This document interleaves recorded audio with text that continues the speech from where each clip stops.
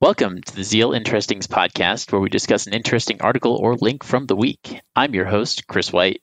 My co-host for this week is Trevor Yerish. Hello there. Yes, my name is Trevor. How are you doing, Chris? I'm doing really well. How are you doing this Friday? Fantastic. It's Friday. You know, we've had a lot of forest fires lately, and the smoke has finally started to lift. It's good Friday. It's a good Friday. So the sun doesn't look like it's dipped in blood any longer? That's right. Yes, something along those lines. Glad to hear that. The article we're talking about this week is an article by Liam Symonds. It's a topic that's very close to my heart, and it's titled The Art of Over-Engineering Your Side Projects. Dun, dun, dun. Never done that before. We've included a link to the article in our show notes. So it covers some common mistakes that can limit the impact of your side projects. I don't know if you've ever over-engineered any side projects before on your side, Trevor, have you? Oh, yes. And yeah, this is definitely something that's, I think, near and dear to all of our hearts, right? You have this idea, there's a problem, you have an idea for a solution, you start down the path, and all of these things, you end up getting overwhelmed by all of the things that you feel like you should be doing, and eventually they snuff out that momentum you have and that energy you have, and you end up with a skeleton of a project sitting around, and 2 years later you see a repo and you're like, oh man, it just makes you cry a little bit inside. I know. The old repos are like little tombstones that make you sad whenever you see them. They are.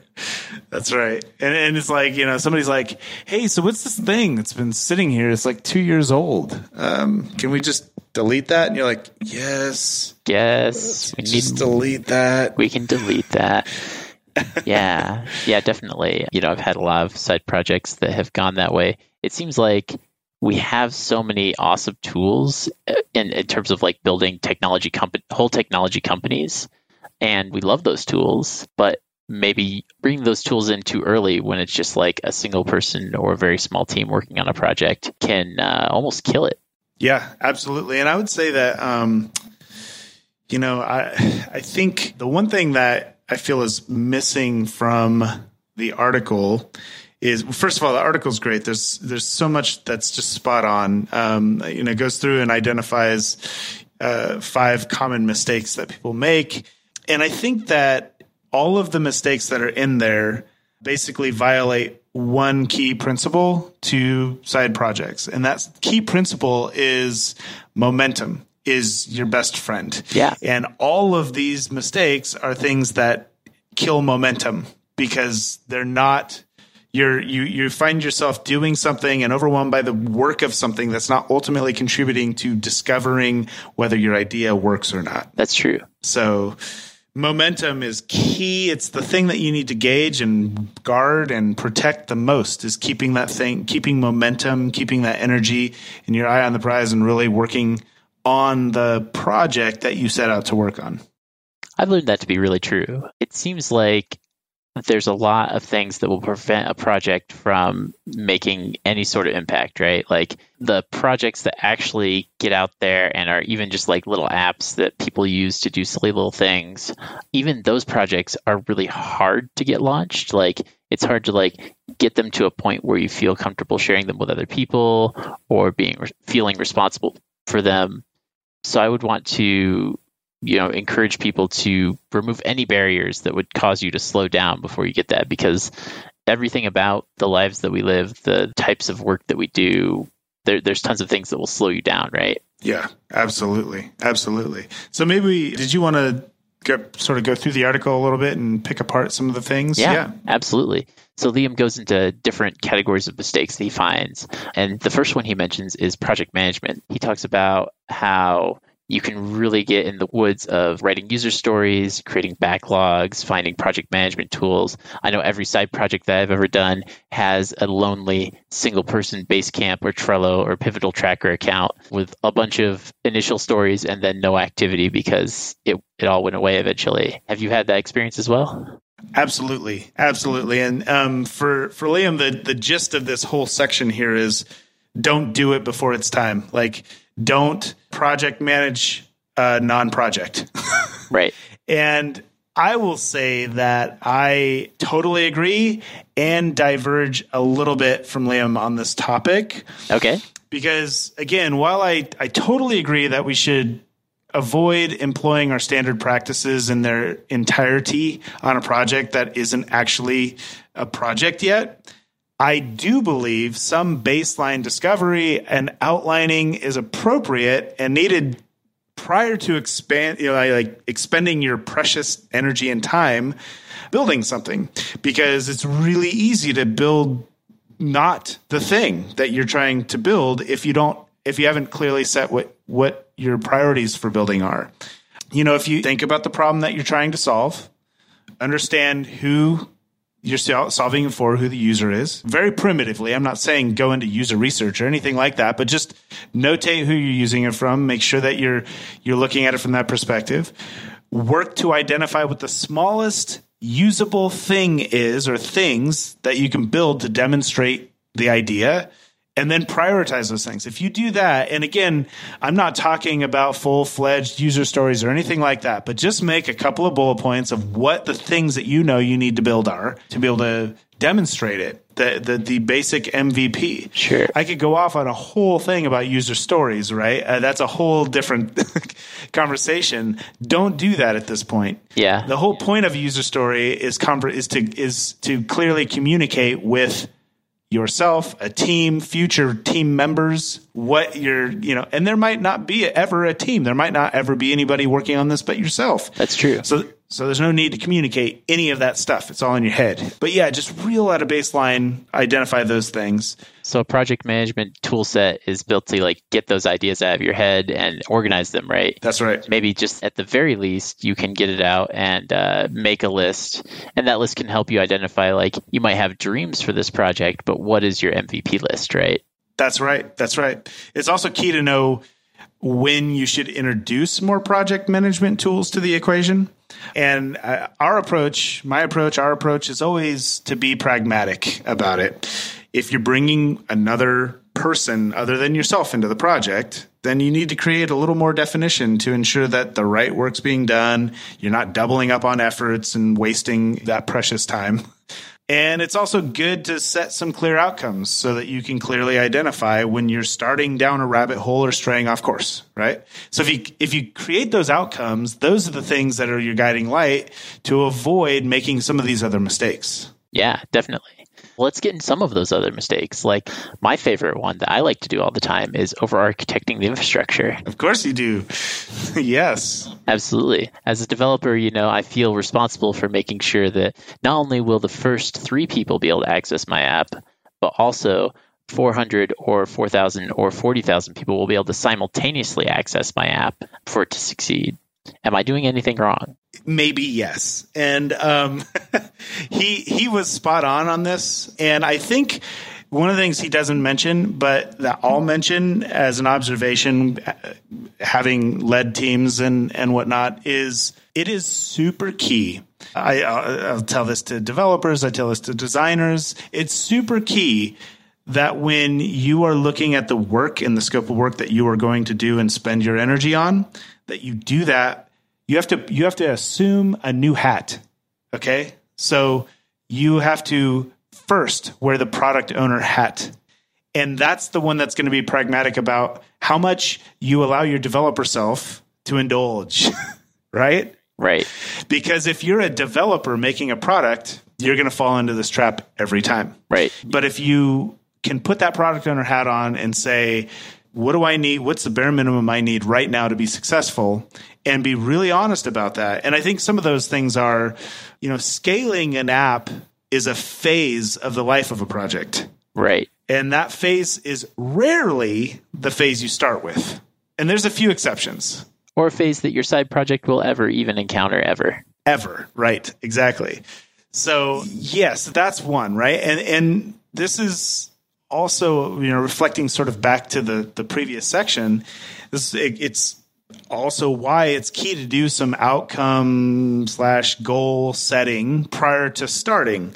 In setting the early outcomes, you'll know how many users you're trying to get for an alpha or a beta test, and that's all you should be worried about scaling for.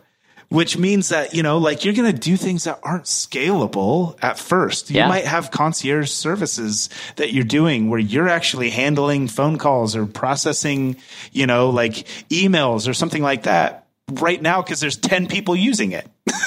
Or like manually setting up people's accounts or something like that. Like, who needs a user registration form? I can just open up my database and plug in 3 fields and then they have an account, right? That's right. So I guess the key here is plan to scale for what your outcomes are set for, and reflecting back to your outcomes, set those for your short-term outcomes. You can have big goals and ideas, grandiose ideas about what your, side project's going to become. It's going to be your main gig someday. That's always, true.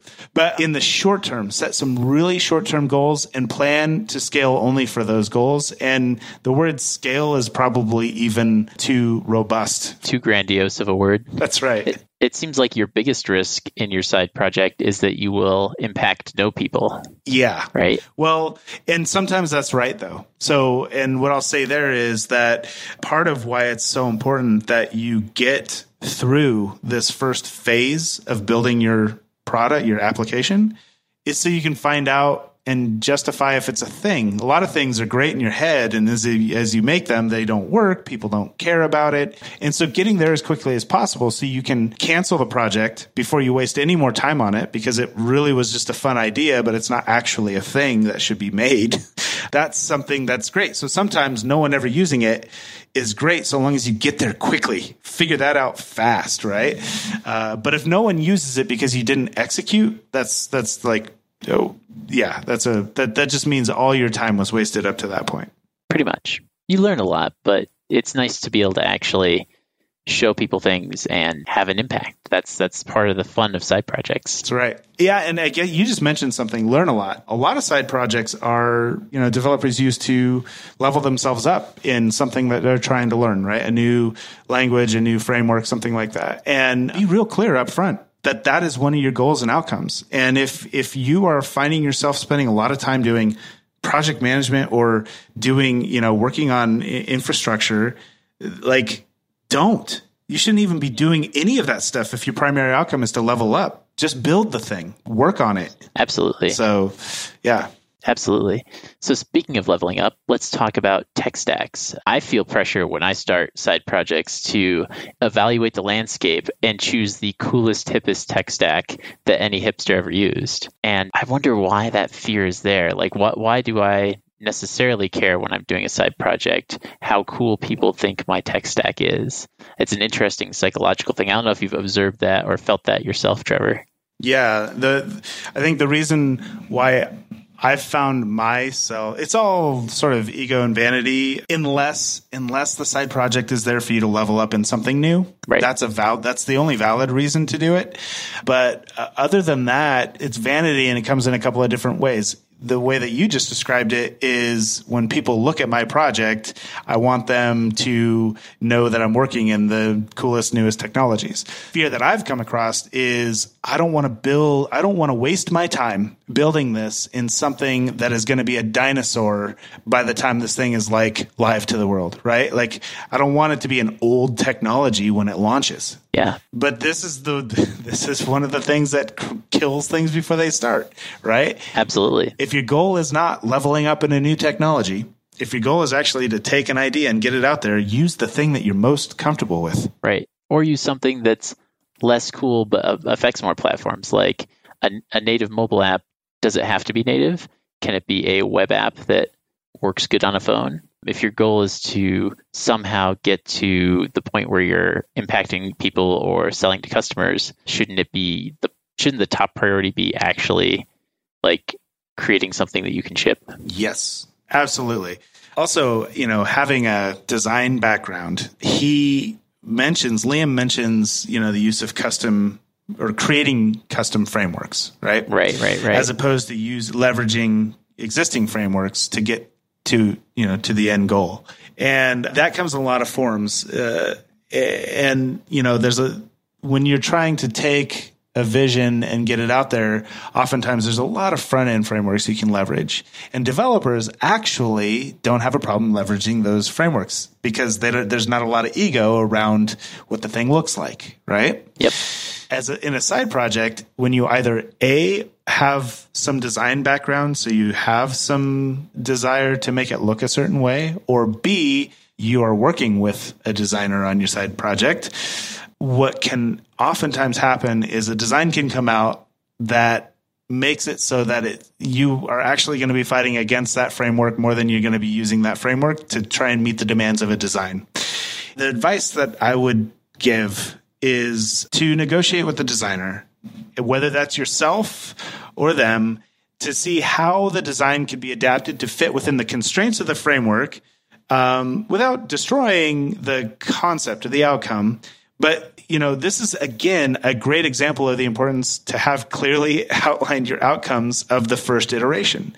And if you're trying to deliver this thing in 5 days, and you're not going to be able to do that if you can't use this framework, you have to build your own framework. That's a real clear outcome that you can look at and negotiate and say, hey, can you help me adapt this? Can we use, that? And then there's another path, which is minimal design or no design, right?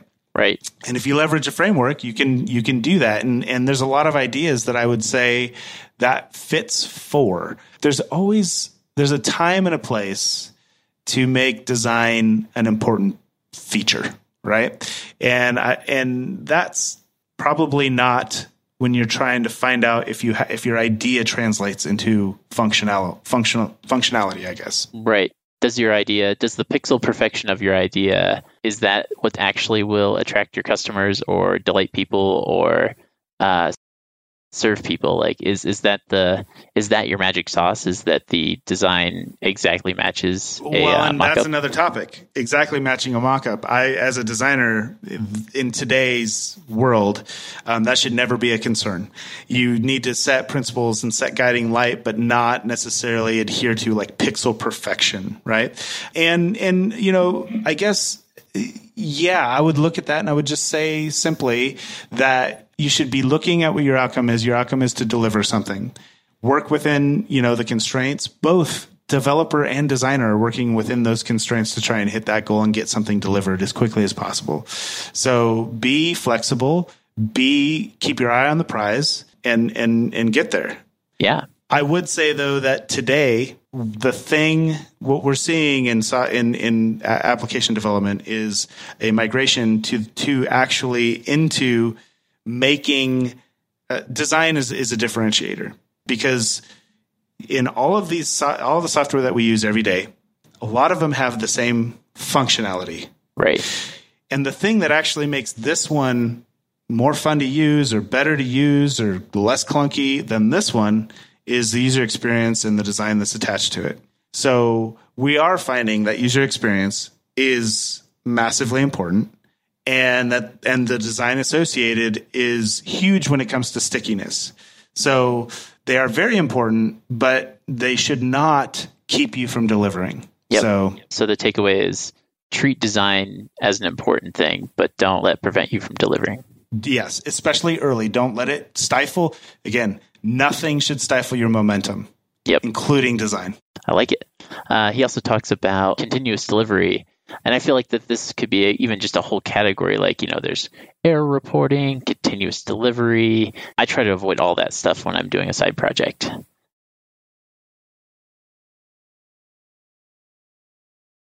Yeah. And I feel the same way. I actually mentally did the same thing you did, which was take something like CI and throw it into one big bucket of all of the things that sort of support the technical functionality of your app. And what I would say is it's interesting because many of the projects I've worked on, due to the process that has been put in place, the time and energy cost of setting up CI is literally the press of a few buttons. That's true. It's not actually any work that just distracts me or pulls me away. It's like going into Circle CI, for instance, and my GitHub account's already connected. I can just, boom, press go, and now all of a sudden I've got CI live, right? I think the question, it falls into a more general bucket of, does this thing pull too much time and energy from the initial creation phase and stand to stifle my momentum? And if the answer is ever yes, don't do it right now. Yeah. Don't do it right now. So again, momentum is key. Momentum is key. Momentum's key. Energy's key. And this, I guess because contrasting to that, if you're somebody that small wins are what give you momentum and keep you going, then maybe test-driven development is something you should be doing, because when you write a test and you make that test pass, and that gives you that sensation of success, that little green jolt. Yes. Now, if your tests are getting in your way and you're creating fragile tests and you're having to deal with red builds and all of that, that obviously is stifling momentum. But if writing tests actually keeps you going because you're having these little wins and checking boxes, and that's what feels good, then I would say it's the opposite. It's actually creating momentum. So that's true. Yeah. So understand what motivates you. That's right. With these things, I think is important. That's huge. Yeah. Yeah. Yeah. So let's look at wrapping up. Are you excited about side projects still, Trevor? I love side projects. Yes. I think that, there are so many things that we could do and so little time to do them, right? That's right. That's right. That's the common problem is I love my side projects, all 13 of them. Yeah. So there you go. I would say that if there was one thing with side projects that would ensure more success, it's to take your ideas and put them on a list somewhere. Find a home for your side projects that's not the beginning of a repo. And start your list of side projects and work on one at a time and see it through, whether you get to a point where you're like, nope, done with this thing, this isn't my thing, or not. Make it a choice and don't have 4 or 5 concurrent side projects going at one time. That'll ensure that none of them succeed. I like that. I like that a lot. Well, I'm going to go get to my side project. Isn't this your side project, Chris? This is one of my side projects. In fact, while we've been developing the podcast, something that I've been having to tell myself over and over again is try to avoid things that will take away from the momentum of this. There's so many reasons why, like it's hard to schedule times to record a podcast. It's difficult to organize all the elements, get all the publishing done. But thanks to the help of awesome people on the team, it's worked out pretty well. There's another key. You just mentioned leverage. Early on in the podcast, you were spending quite a bit of time editing these guys together. And that was a fun side project. It's fun. It's a fun side project. I learned. And you learned, right? But as your goal moves from learning how to edit something together to producing and getting as many podcasts out there as possible, and the learning is not so much the reward anymore, now that time, that exorbitant amount of time to go through and edit it together is actually stifling your momentum of keeping the project going. So it's a great point for you to pause and say, okay, my outcome is no longer to learn this thing. My outcome is to have an edited podcast. It's taking a lot of my time, which is keeping me from creating more podcasts. So I'm going to leverage that now to somebody else. And we have solved that problem. And now you don't have to spend all your time doing that. You can create more content. Yes, I felt an incredible amount of relief and surprise. Like, it had not occurred to me that we could ask someone else to edit these podcasts at all. And so thank you. Awesome. Well, let's reflect that to our development, right? Anytime you're building anything, there's probably a third-party service you can leverage early on that will keep you from building a whole piece of your pie, right? Absolutely. Leverage them. There's APIs everywhere. There's services everywhere. Just Google it and use it out of the gates. And as soon as you run into the barrier of, constraint of that third-party service, at that point, make the decision. Is this a constraint that keeps me from, progressing with my idea? If it's not, deal with it for a while. When it becomes an impasse for your product, then you might need to replace it either within another third-party service, or you might, worst case scenario, have to build something custom. So keep your eye on the prize. Don't let things get in your way. Keep your eye on the prize. That's right. I think that's an excellent note to wrap up on. So I want to thank everyone for listening today. Yeah, it was great. Really, this is a topic we're really passionate about. Yeah. If you want even more interestings, sign up for our newsletter at codingzeal.com/interestings or follow us at Twitter on @codingzeal. All right. Thanks for everybody. And we appreciate you for listening. Have a great one. Yep. Thanks for listening.